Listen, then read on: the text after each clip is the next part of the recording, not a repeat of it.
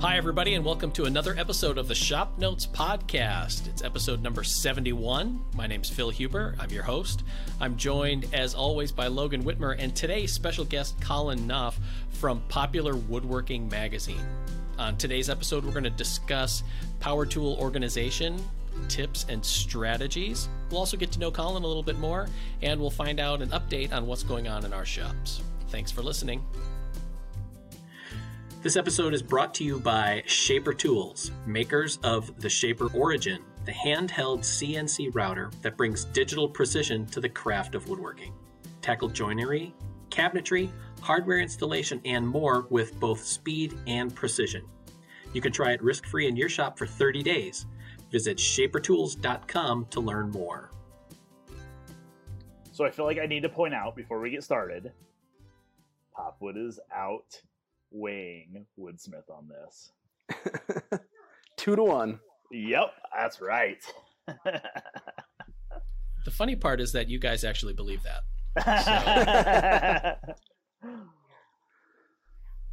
So Colin, welcome. Glad to be here. Since this is your first appearance on the Shop Notes Podcast, maybe give us a little inside look as to what exactly your role is at Popular Woodworking. So I'm the digital editor, and basically I handle everything that's Popular Woodworking's digital footprint, the website, Instagram, Facebook, Twitter, and then I also occasionally write stuff for the magazine as well. Okay. It's interesting because we have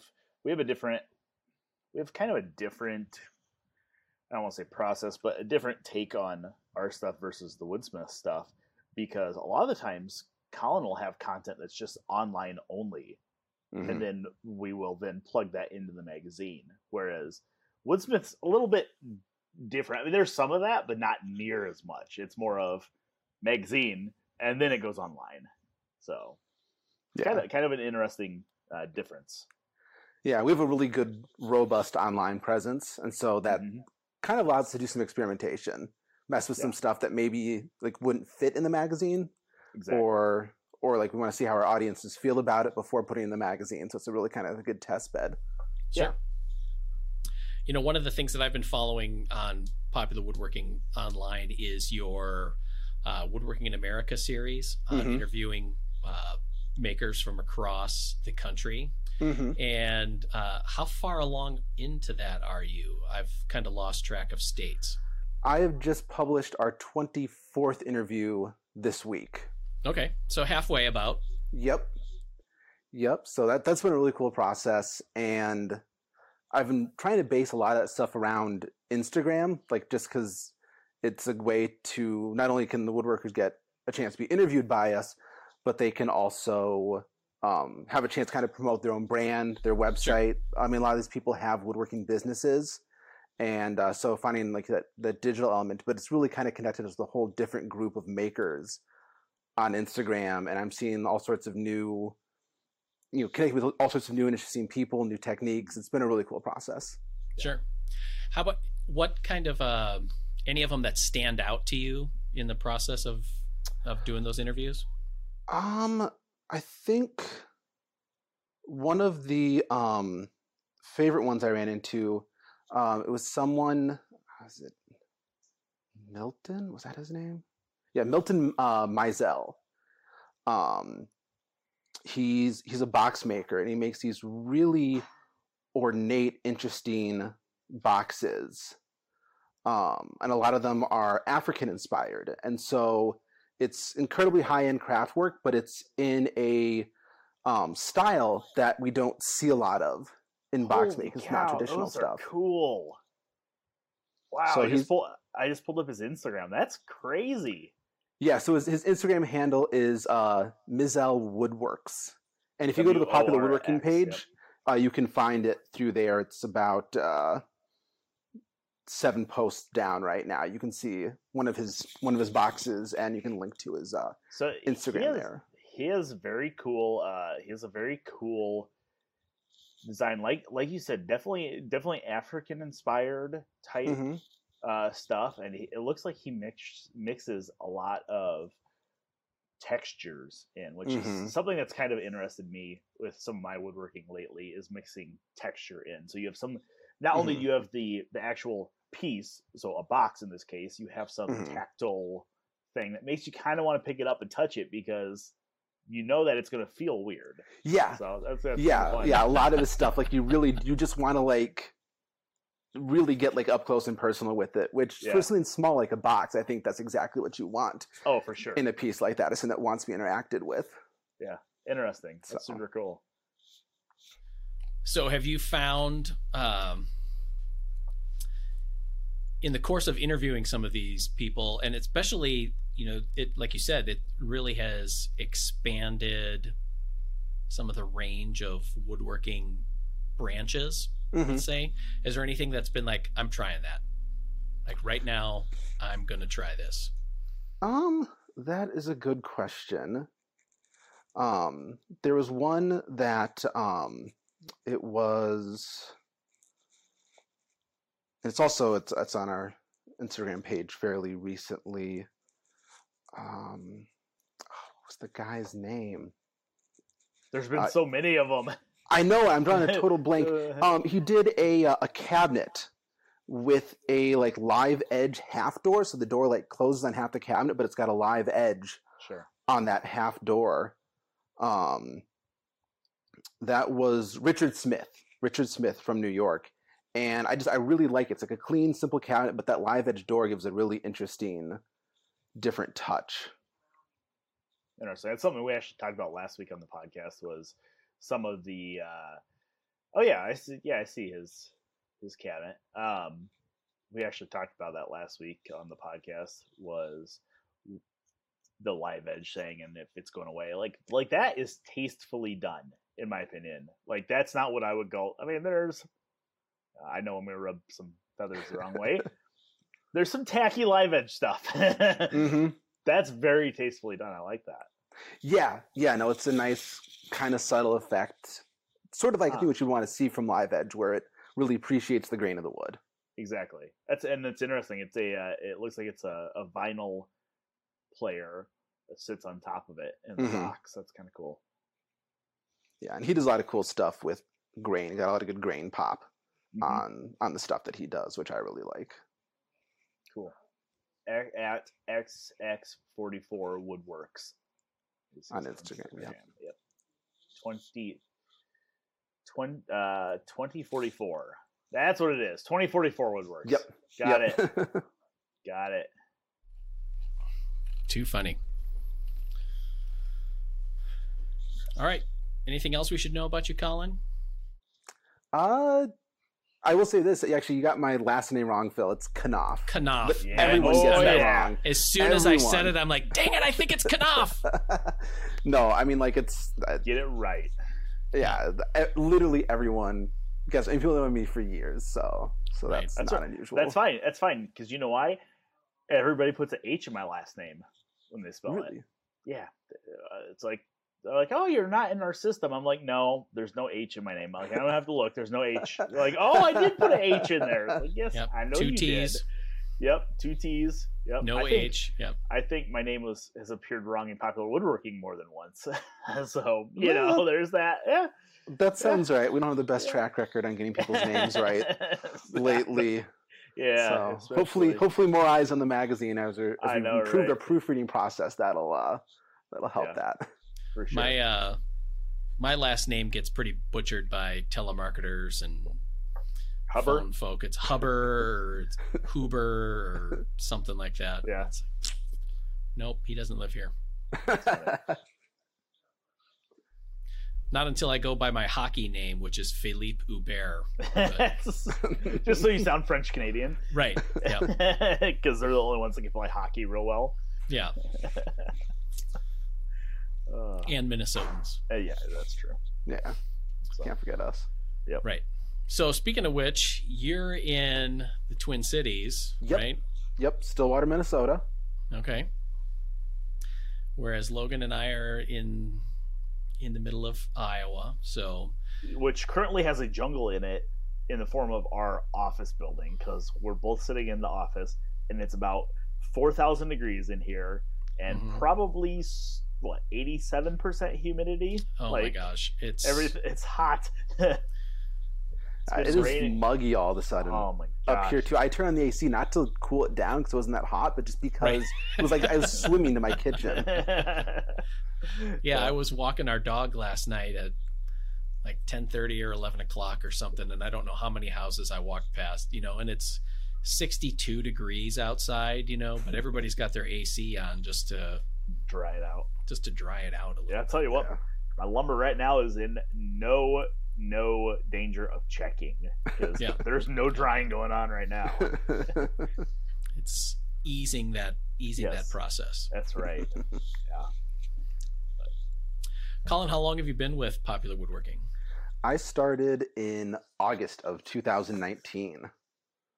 So will be 2 years August this year.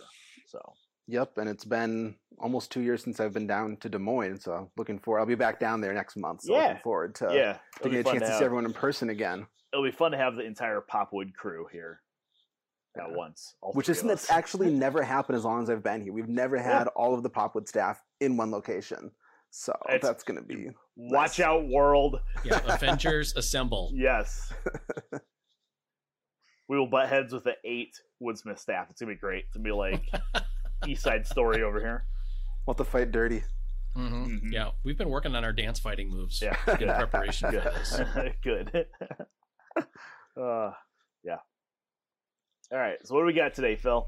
Well, the topic that I was thinking of, and we were filming a TV show episode this week, and as part of the episode, I was spending a lot of time at the drill press.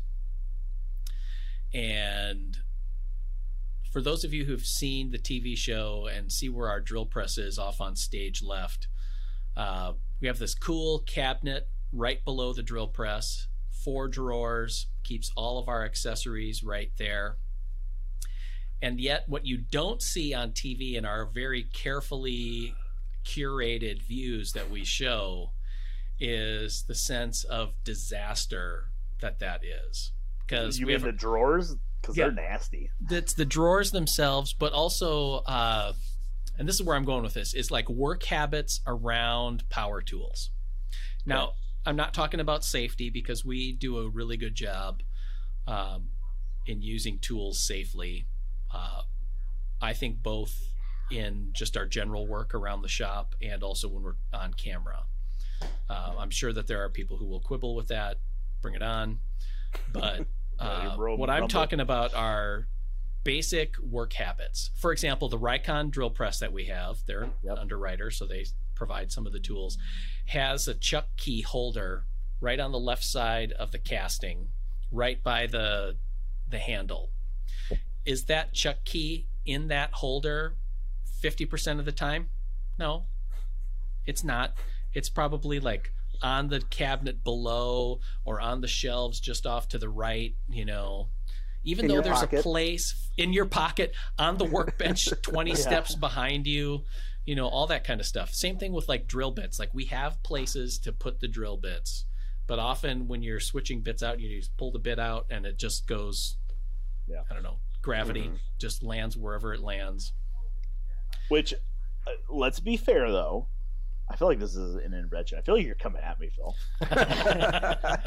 No, to be fair, when we woodworking on camera, on the TV show, on camera in general, is a little different than like day-to-day woodworking in the shop because we have people waiting on us. So I'm not gonna say I forgive us for not putting stuff in the right spot when we're trying to get parts ready to do another take and stuff like that. Like that happens. Like it's like, I need to drill these holes real quick so we can keep the process moving and make sure we get the filming done today that we need to get done today. So that happens.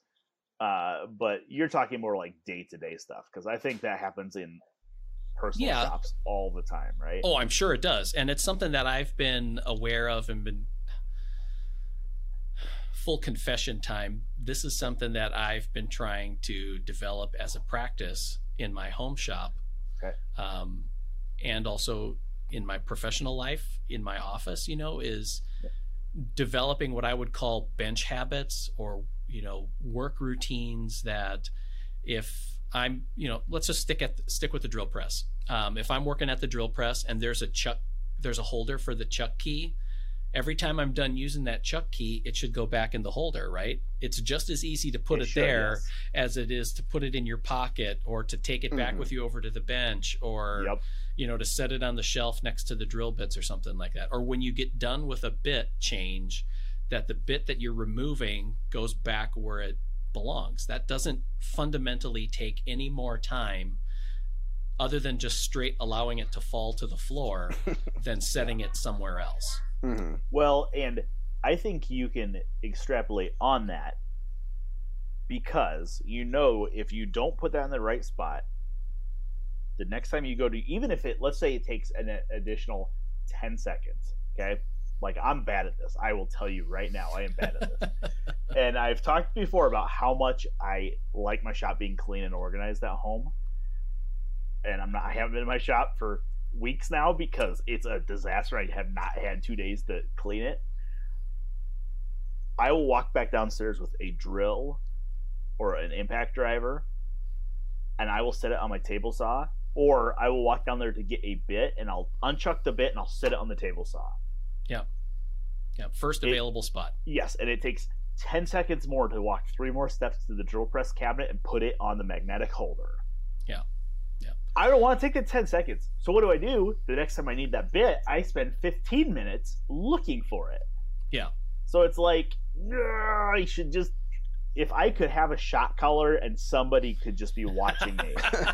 And when it doesn't go in the right spot, I get a good zap, Any of our viewers would like to volunteer for that position, you can contact me. I'm sure there are plenty of people that would volunteer for that.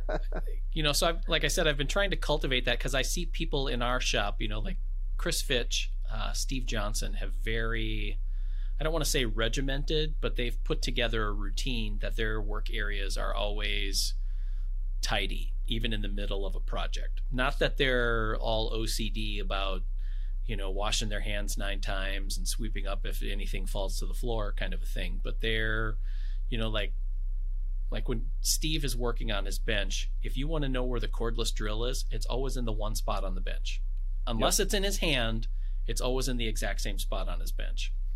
And, a few weeks ago we had Vic Tesselin on, and he talked about how his time in the Canadian Army groomed him in terms of how he keeps his workshop.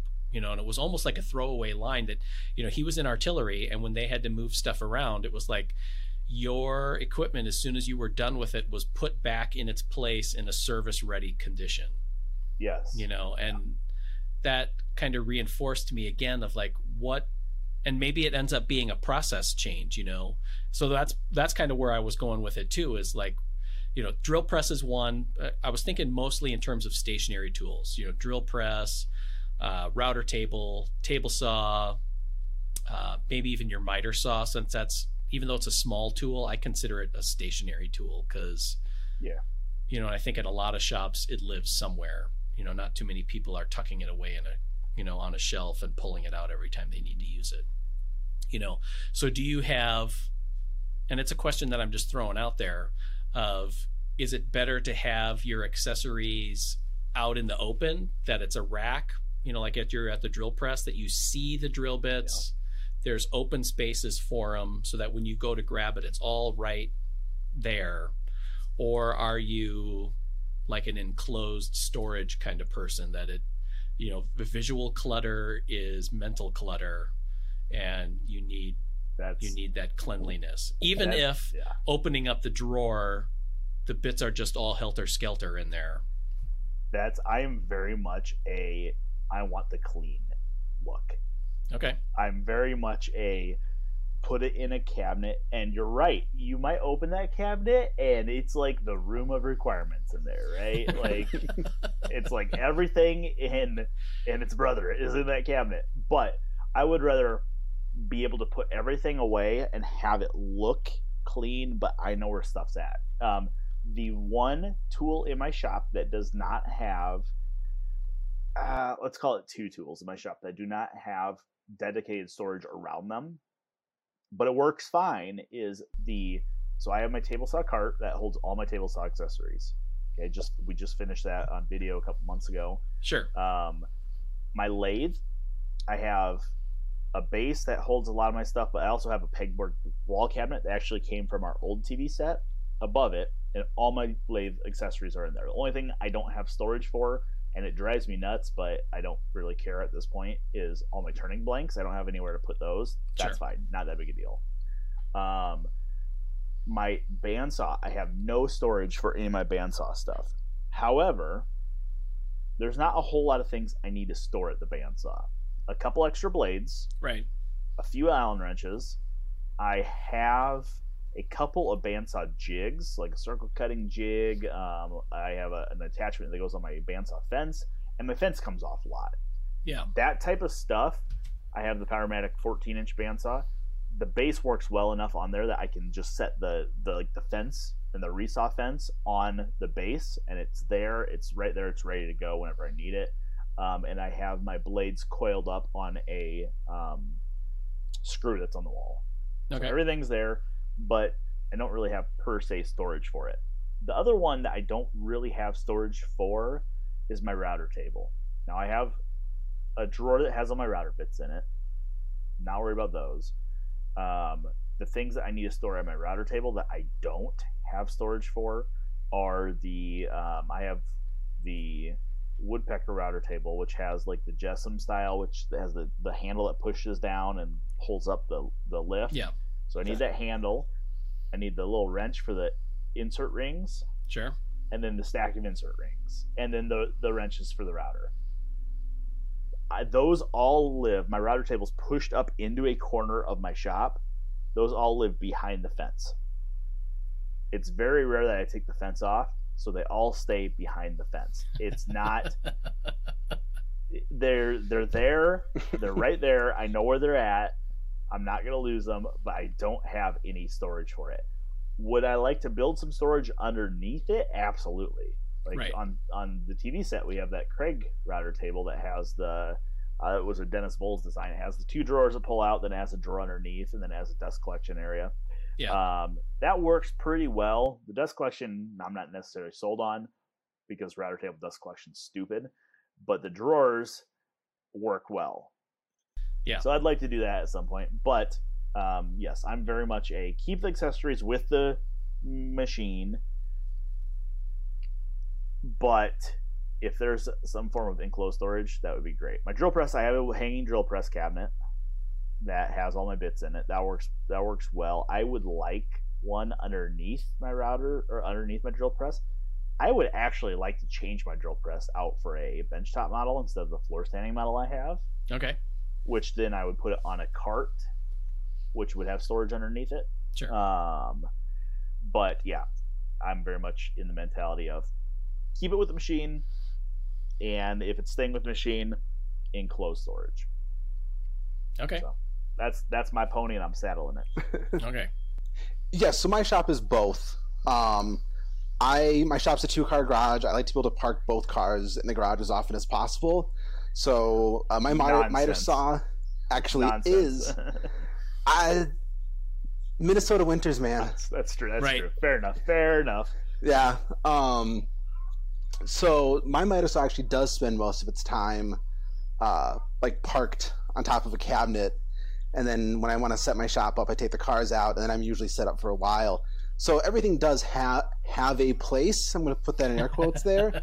So if I want to, I can pack it up. It looks clean. But then as soon as I set my shop up, nothing has a place.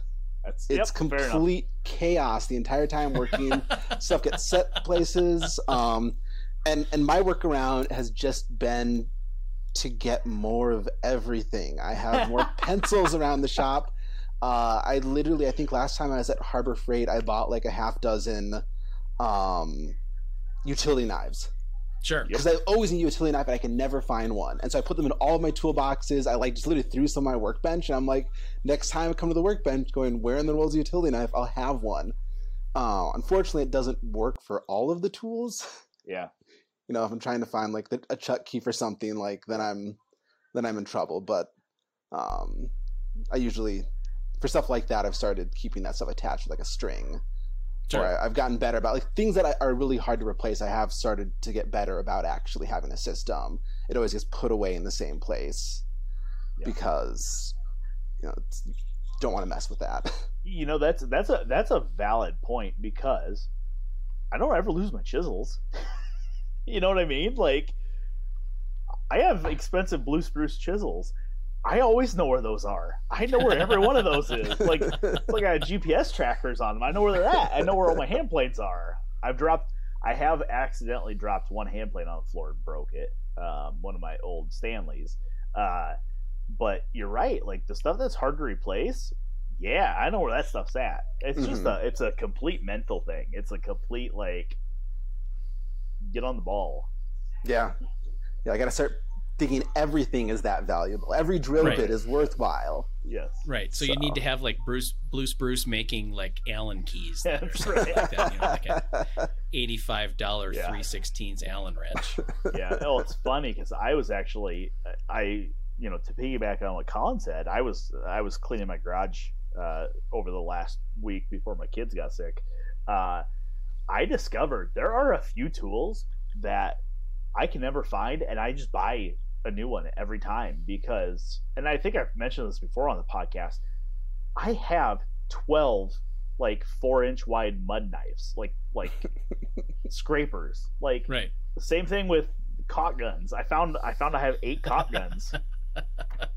Because it's like you're at Menards and it's like, oh, caulk gun's $5. That means I don't have to find my other one. Right. Same thing with utility knives.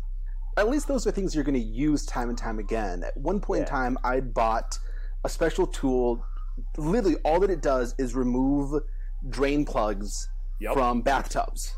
Sure. And I was doing demo in my bathroom like a month ago. I'm like, oh, perfect. I own one of these tools, and I recently like put all my plumbing stuff in one toolbox. Like, I even know where it is. Go to the toolbox. It's not in there. It's not any of the places I used to store it. And so I literally had to go out and buy this stupid like $20 tool just to remove one tub from the bathtub, and I'll probably never need to use it again. It's funny because I found mine this weekend because I had to use it once in my old house. I had to remove the drain plug out of my tub.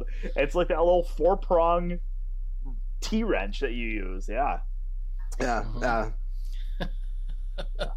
there are certain things though, I think, in my shop that I just discard immediately because I know I'm never going to use it, right? Like one of them, and I found it this last week when I was cleaning my garage.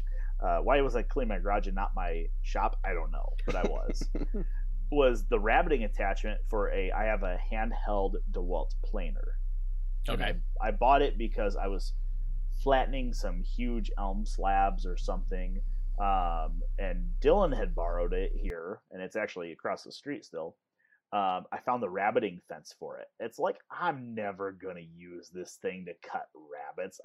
Garbage. Like, and now I'm going to need it at some point. And yes, the universal law. Yep, yeah. Exactly. Yeah. So, what do you do in your shop, Phil?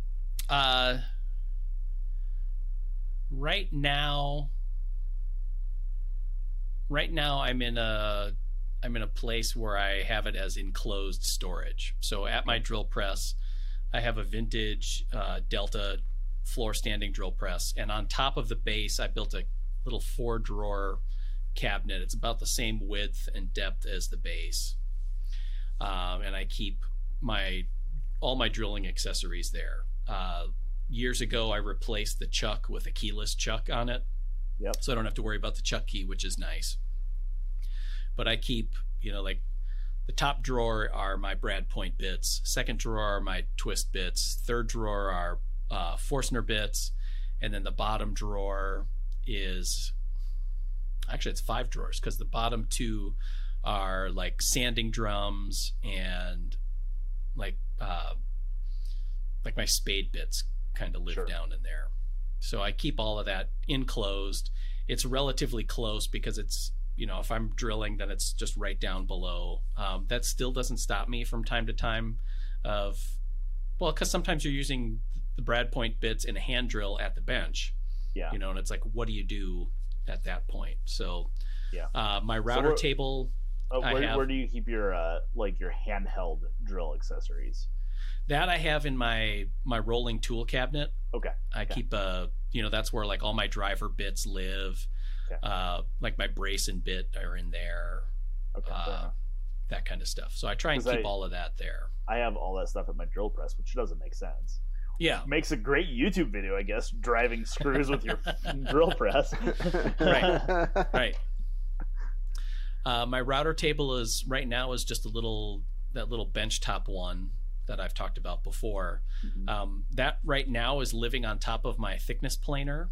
Okay. And that's next to my lumber rack, which has a series of drawers in it. So that drawer that's closest to where I keep the planer and my router table has all my drill bit or my router bits and wrenches and little setup blocks and things like that. So I have a few router table specific jigs that I keep over there. I have the Rockler box joint jig, which I think is super cool. A couple other things that I've made here and there that I keep in a drawer in that sense. But I've also admired, we used to get a magazine around here. It was like Home Shop Machinist or something like that. Sure. It's kind of like the Woodsmith for the metalworking crowd. And I'm a woodworking, or I'm a shop voyeur anyway. Whenever I see other people's shops, whether it's you're out walking and garage doors are open, or photos in magazines or videos or whatever, it's almost like I have to look at things twice, where it's like to see what they're doing in relation to the specific content, and then second, it's like, what the heck does he have on the wall behind him? Yeah. So there are the machinist folk, and I think there's a bunch of lathe folk that are like this too, where everything is very neatly arrayed in racks, either behind the tool or adjacent on the side, so that whenever they're swapping out stuff, it's like right there, it's in the open. And I think that appeals to me on one level, being able to see it and know where its home is. But a lot of those guys are doing this professionally, so there's a natural neatness, I think, for a lot of those types of people, that in order to maintain your efficiency, you have to have that. Whereas a hobbyist woodworker who's not necessarily in my shop every day for hours at a time, all that stuff is just dust collectors now. I was thinking, when you said that about the lathe, the people that do that at the lathe and have all their tools sticking up like right there, they're obviously not turning wet wood, nor are they turning resin, because there would be shavings. This that gives me anxiety, the amount of stuff that would get caught in that tool rack. Right. Yeah. So while that's appealing to me, and like I see, like Steve and Mark and Chris in the shop, a lot of times they have their stuff out in racks that's visible. So when you're at the table saw, right to the right on the wall are the blades. Right below that, the wrenches are hanging. Other accessories are right there out in the open, and that, so there is a natural appeal to that there's an efficiency of steps or whatever. I kind of have a affinity for different, because I do a lot of cooking at home too, and so I'll see, like Jacques Pepin, the French chef who's done countless TV shows and books or whatever. I read his autobiography not that long ago, and he talked about learning to cook in a traditional French kitchen.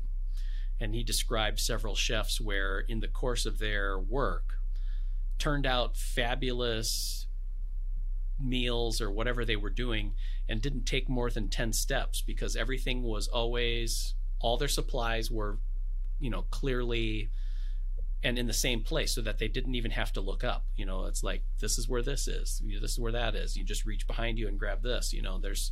There's an appeal to that, but I also know that there's a big investment in order to get to that step. I just had a mental image of Ratatouille. Right. It's exactly that. Yeah, that's all I had a mental image of. Yeah. Favorite Pixar movie of all time. Right.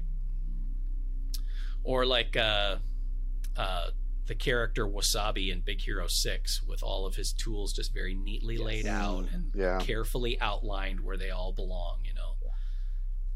See, I guess that's one thing I never really appreciate, but I know I'm realistic enough to know that I cannot do that. Is those guys that have their drawers lined with like Kaizen foam, everything's cut out, it like suctions into place, and they shut the drawers and everything's nicely in there. It's like, I can't do that. I wish I could.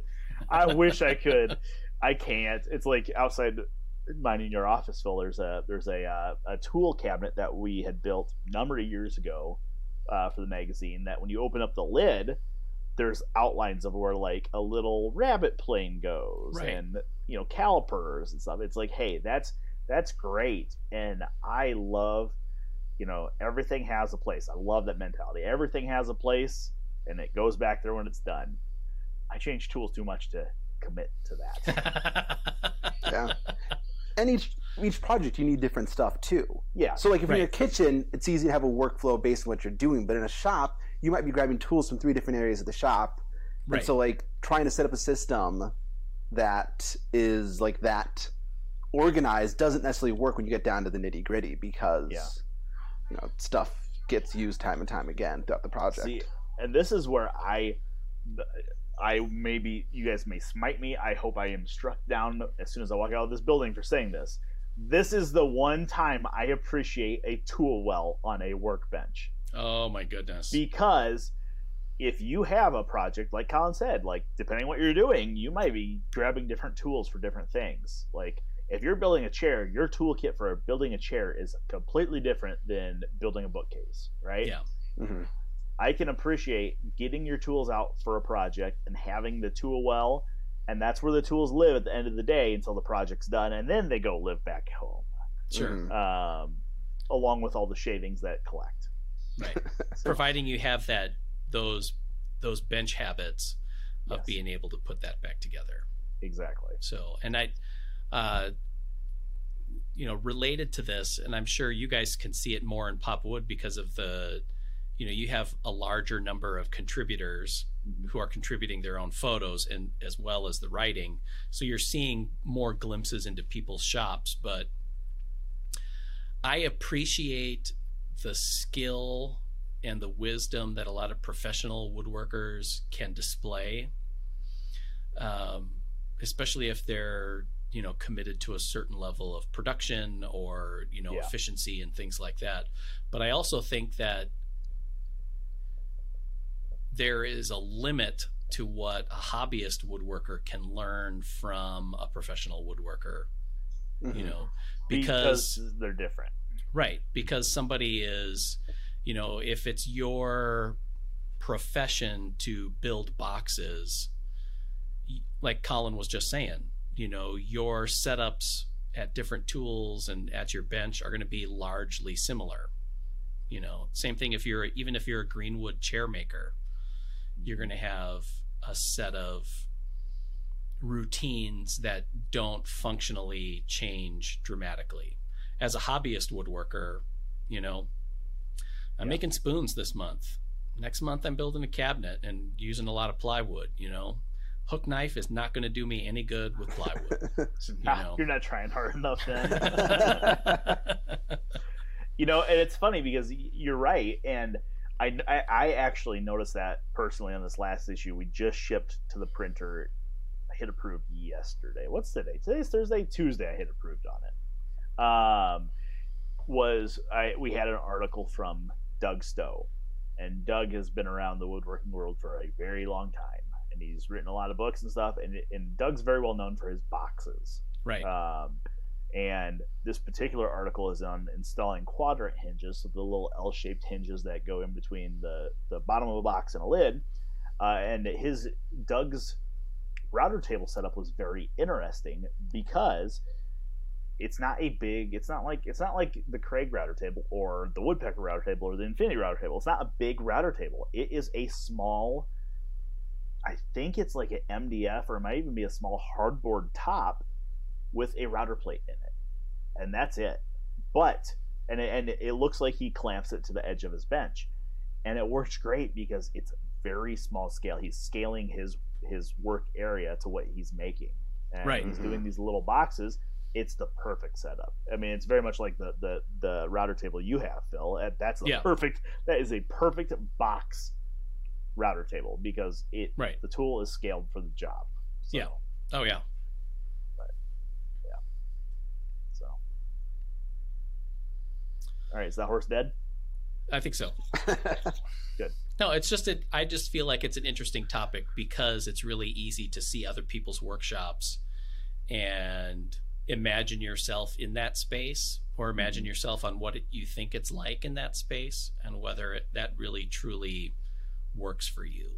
Yeah. You know, because I see somebody, you see a shop that has a lot of embedded history in it or experience, and there's a variety of things on the wall, and it just looks kind of welcoming and appealing.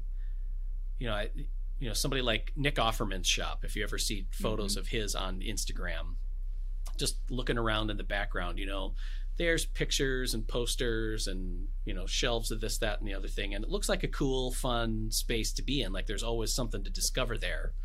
But whenever I attempt something similar to that in my own shop, I get out there and my eyes just don't know where to rest. And it just does not feel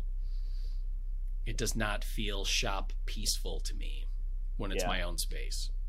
Yeah. We recently republished online an old American Woodworker article, and they used to do like workshop tours, or readers could submit their workshops. And this was a guy at like My Messy Workshop or whatever. He does wood turning and just like literally just sawdust everywhere, and talks about like, oh, like what's all these clean shop photos and stuff like that. And on social media, the opinion was completely split down the middle, where half the people were like, yeah, this is what a shop should look like if someone's using it. And the other half is like, this is a fire hazard. Like, how can you live with this much sawdust around you, kind of thing. And it really it does come down to that personal preference. Like, you might something might look aesthetically cool in an Instagram photo, but if it's not working for you personally, then your shop's not doing the job it should be doing. Right. Yeah.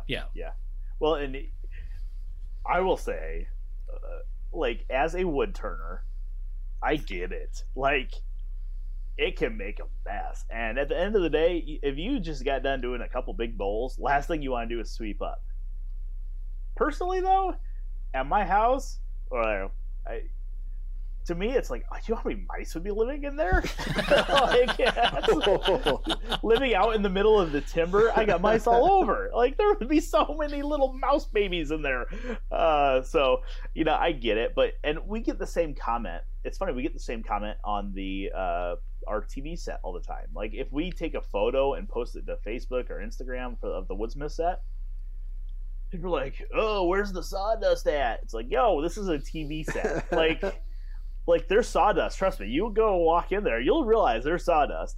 Yeah. You might not see it, but that's because we have a crew of 6 people as we're filming that is continuously running brooms, and you got $30,000 cameras. You don't want those caked with sawdust. Right. And it's funny because I see a lot of people, like I have Matt Cremona's up in Minneapolis, and I've been in his shop, and that's a true like woodworking shop. Like, it's a shop I can relate to. He does a lot of filming and stuff in there, but it's a true just straight up woodworking shop. He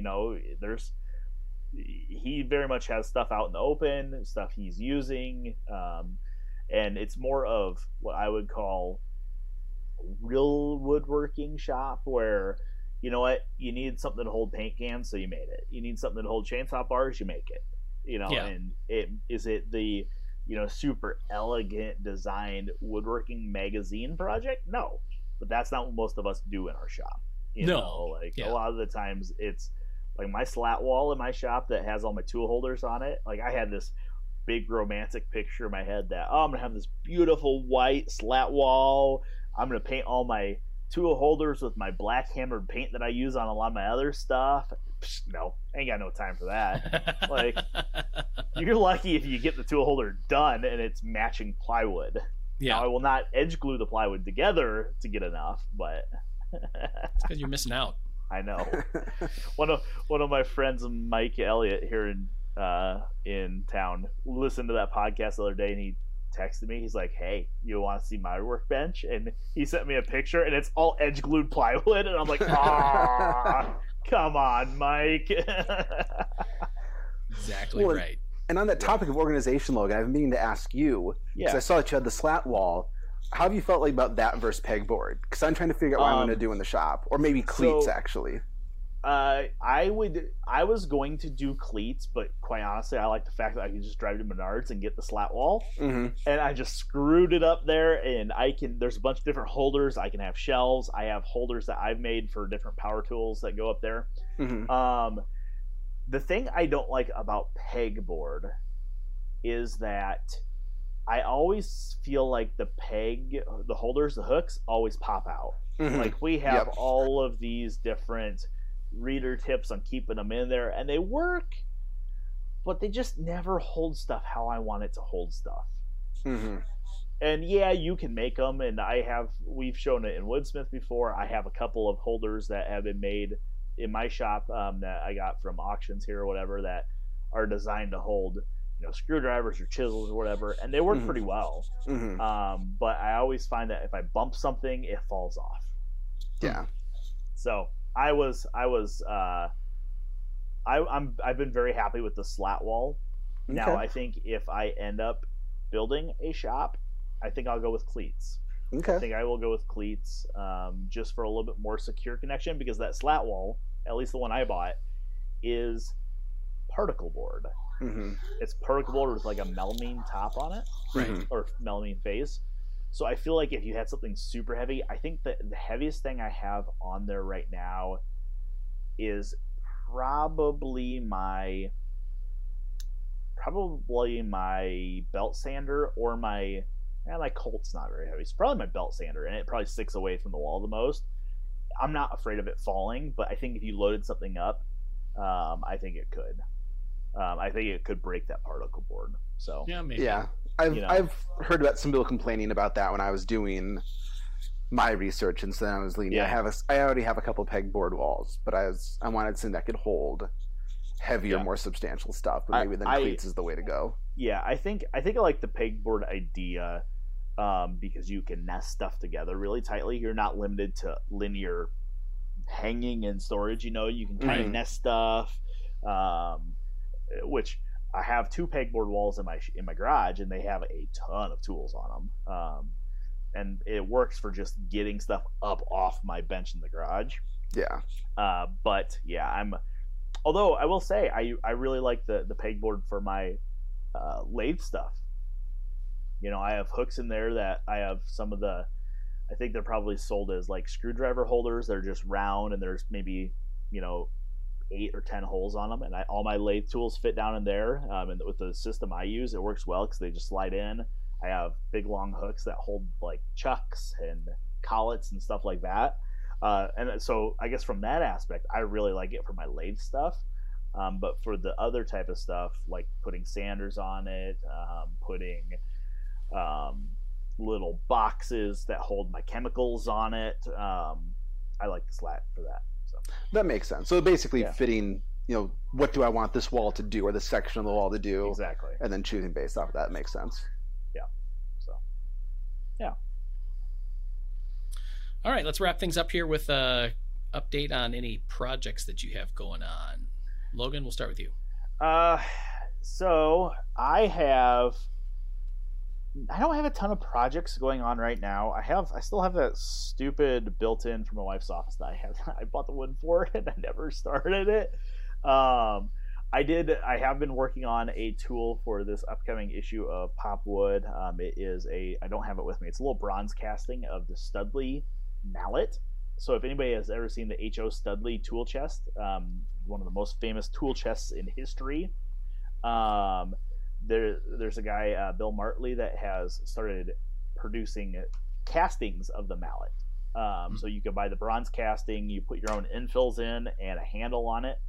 So I started working on that, cleaning up the casting, so I can get some photos done for that for the next issue of the magazine. I do have a couple of, so I have these guys. These are a set of chisels from Mr. Kimmins that we're going to be including in the next issue, which I think will be super cool. And I accidentally bought a couple tools. Like, I know that I get shamed for buying stuff, and I do it to myself. And I keep saying I'm done buying vintage tools, and then I buy more. Right. So two of them. Well, I don't have one of them here. I bought two of them yesterday. Phil, and I showed you one. This is completely not woodworking related. I mean, it is kind of, but not really. Is this guy? So this is a gavel. Now, this is a gavel I found at a flea market here in town. Along with this gavel, I also bought a number 9 sweep J. Addis carving gouge that for like $3. But this gavel is like, I don't know if you can see it. It is pitch freaking black. Like, this thing, it feels lightweight to be ebony, but I'm convinced that it's ebony. I took a shaving off the bottom of it, and it's black through and through. It's quite obviously wood. You can see the grain, but it's turned very delicately. And quite honestly, I bought it because it's very nice to hold. It was like $4, and I have a feeling. Becky told me I was weird when I said this yesterday. If I find a tool like this, or if I find something that I just really like how it feels in the hand, I'll usually buy it so I can make a pattern off of it.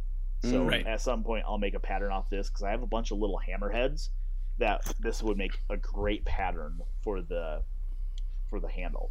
Yeah. The other tool I bought, I haven't told you this, Phil, because I wanted to get your candid reaction on this. Oh boy. I bought accidentally at 3 a.m. Now, not how you think the story's going to go. It was not a gin and tonic induced purchase.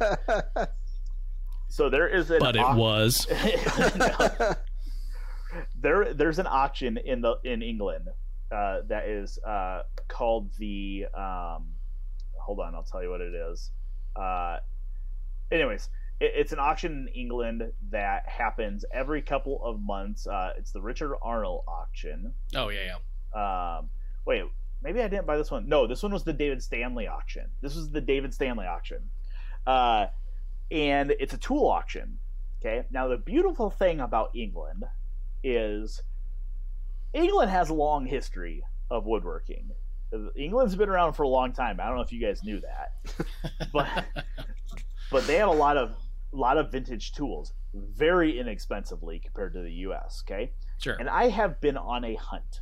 Okay, and I have been on a hunt for an infill plane for a long time. Okay, and I flipped through the David Stanley catalog 2 days before, and because it's happening in England, it happened at 3 a.m. our time, Central U.S. So I'm flipping through the 800 and some auction lots, and I identified 22 tools that I wanted to purchase. Okay, now I put minimum bids on each one, or I put maximum bids on each one, I guess. I put the price on each bid that I wanted, that if the auction went higher than that, I wasn't going to buy it. Yeah. And so I put all these bids in on these 22 items. And some of them weren't necessarily tools. There was a big milk crate full of boxwood. So I put a big bid on that because I wanted the boxwood, but I didn't get it. But anyways, I put auction minimums on 20 auction lots. And then I started thinking, wow, I probably should have paid attention to how much total I was bidding. Because what happens if I accidentally win all of these? And I added it up, and it was like 3,000 Great Britain pounds. Like, it was a lot. And I was like, oh my God, I hope I don't win any of them. I only won one. Okay. All right. Which is I'm happy with. And I'm very happy with the one I won. It's an infill plane. It has not arrived yet. I just paid for it the other day. There was a 27% buyer's premium for online bidding. So not only are you spending £50 on a item, you're also paying 27% on top of that, plus shipping over here. And it's in Great Britain pounds, so you have to add like an additional 30%.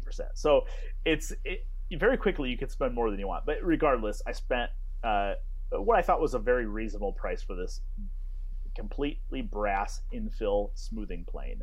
I'll get a photo for Phil to put on the show notes page. So I'm very excited to get it. I did not mean to buy it, but this is one that I wanted. I'm very excited for. I have kind of had a small love affair with English style planes lately, so I'm excited to try this smoother out. And this may lead down the rabbit hole of making some infills, because I've done the little English planes, the miter planes. This might open a doorway. We'll see how well it works. Right. I'm hoping that it doesn't work at all, and it's just a bear, and I'm gonna hate English infill planes.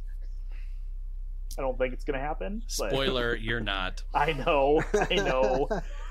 So yeah, not a whole lot on the woodworking front. Some small minor purchases, but now I have a gavel that I can whack stuff with. So this might become like my carving mallet. There we go. It's a nice size for it. It doesn't have a ton of heft behind it, so I don't think I could damage anything. So yeah. There you go. Yep. So we're settling staff disputes, that kind That's of right. thing. You just kind of rule. yes. Yep. Colin, you got anything that you're working on right now? I'm about to get started on something. Weirdly enough, Logan, I also have a gavel in my shop. Nice. Yes. See, Yeah. not the only one. I It's a got it thing. from a friend like years ago as a joke, and then when I was moving into this house and unpacking stuff, I'm like, oh, this would go really well on the hammer rack on my pegboard. Sure. And Right. so that's where it has lived ever since then. I don't think I've actually ever used it in any woodworking application yet, but I do also have a gavel in my workshop. We're gonna start this to be a thing. Yeah, so I have a set of nightstands that I've designed, and I was supposed to finish sometime in February, I think, for the magazine originally, but I've had a bathroom renovation project that kept getting delayed and couldn't unpack my shop because my garage was filled with a bathtub and a water heater and all sorts of fun things. And so I'm finally ready to start working on that. The design is inspired by like a mid-century modern desk that I saw cool. when I was looking for a desk design, and I'm like, I don't like that as a desk, but that'd be really cool to adapt to a nightstand. So it's kind of a box that's going to be floating between these really kind of elegantly carved legs, and so I'm really looking forward to getting started on that and documenting the whole process. And then I think that's supposed to go in the December issue at this point of Popular Woodworking. Yep, we'll push down the road a little ways. Maybe when you're here for the that week, maybe we'll shoot it while you're here.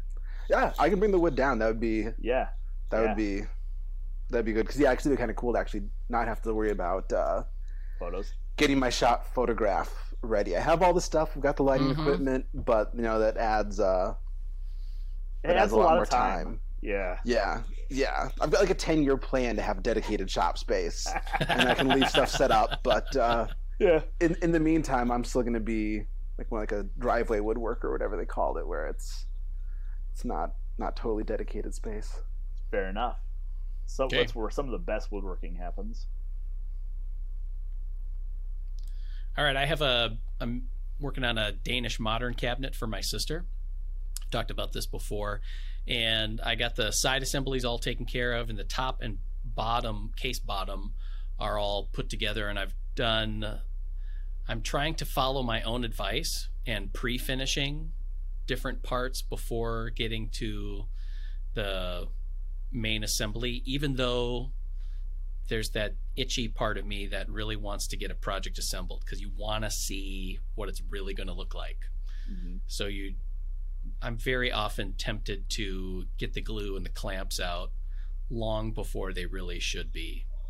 Yeah. Yeah. Because the outside I'm going to stain dark with Old Masters has a color called carbon black that I really like. Oh, so you are going to use the carbon black on that? Yeah. Okay. But okay. I don't want the inside of the cabinet to be carbon black, because the inside of cabinets are often it's a dark hole to begin with. So I want natural finish on the inside, and then the outside the carbon black. So I just don't like putting finish on an assembled cabinet on the inside of it. It just, whether you spray it or brush it, half of it ends up on you.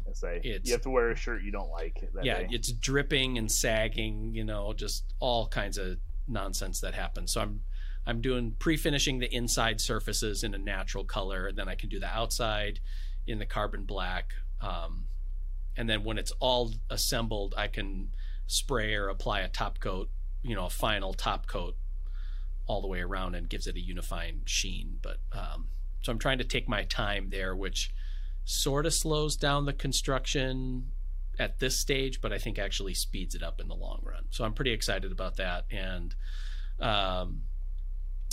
still working on my workbench project. I'm getting to the drawers, and milling up that white fur into drawer stock is super cool. Logan got to see some of those pieces, and it's a delight. I would. How much did I charge you for that stuff?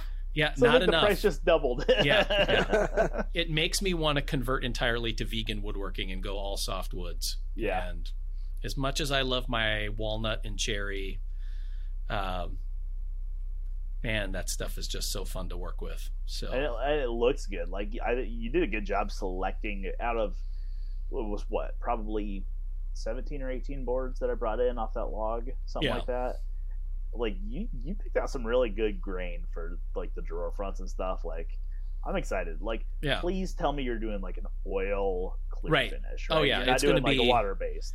Yeah, it's going to be oil or shellac or something like that. Where something that's going to give it a little color, a little bit of amber tone to it without going all yellow on it. But I'm really excited about it. Even the top pieces, I'm excited to see come together on that. So, and then because of my job, I know the fortunate place that I'm in trying to develop video content for the magazine. So I get to double dip on some things. So I've actually started on some Christmas presents, Logan, only because I'm going to be using them for video shoots. So, so there you are. I think this beats last year's. Like it does, last actually. year, I thought you started way early, like in July. Yeah. Like we're closer. We're still closer to the previous Christmas than we are the next Christmas. I love my Christmases, and I love giving people gifts. So I guess it's super exciting. So there you go. Cool. All right, everybody. Thanks for listening to this episode of the Shop Notes podcast. If you were listening and watching us on audio only and are curious about the tools that Logan was showing or things that we were talking about, don't worry. You can see it online on our YouTube channel. We'll also post some photos and other notes on our show notes page. That's at woodsmith.com/podcasts. If you have any questions, comments, or smart remarks, we'd love to hear them. You can leave them in the comments section on our YouTube channel, or you can email us, woodsmith@woodsmith.com. Otherwise, we'll see you next Friday for another episode of the Shop Notes podcast. Bye, everybody. Bye. Once again, we want to thank Shaper Tools for sponsoring this episode. They're the makers of the Origin handheld CNC router. Allows you to tackle joinery, cabinetry, hardware installation, and more with speed and precision. You can try one risk-free in your shop for 30 days. Go to shapertools.com.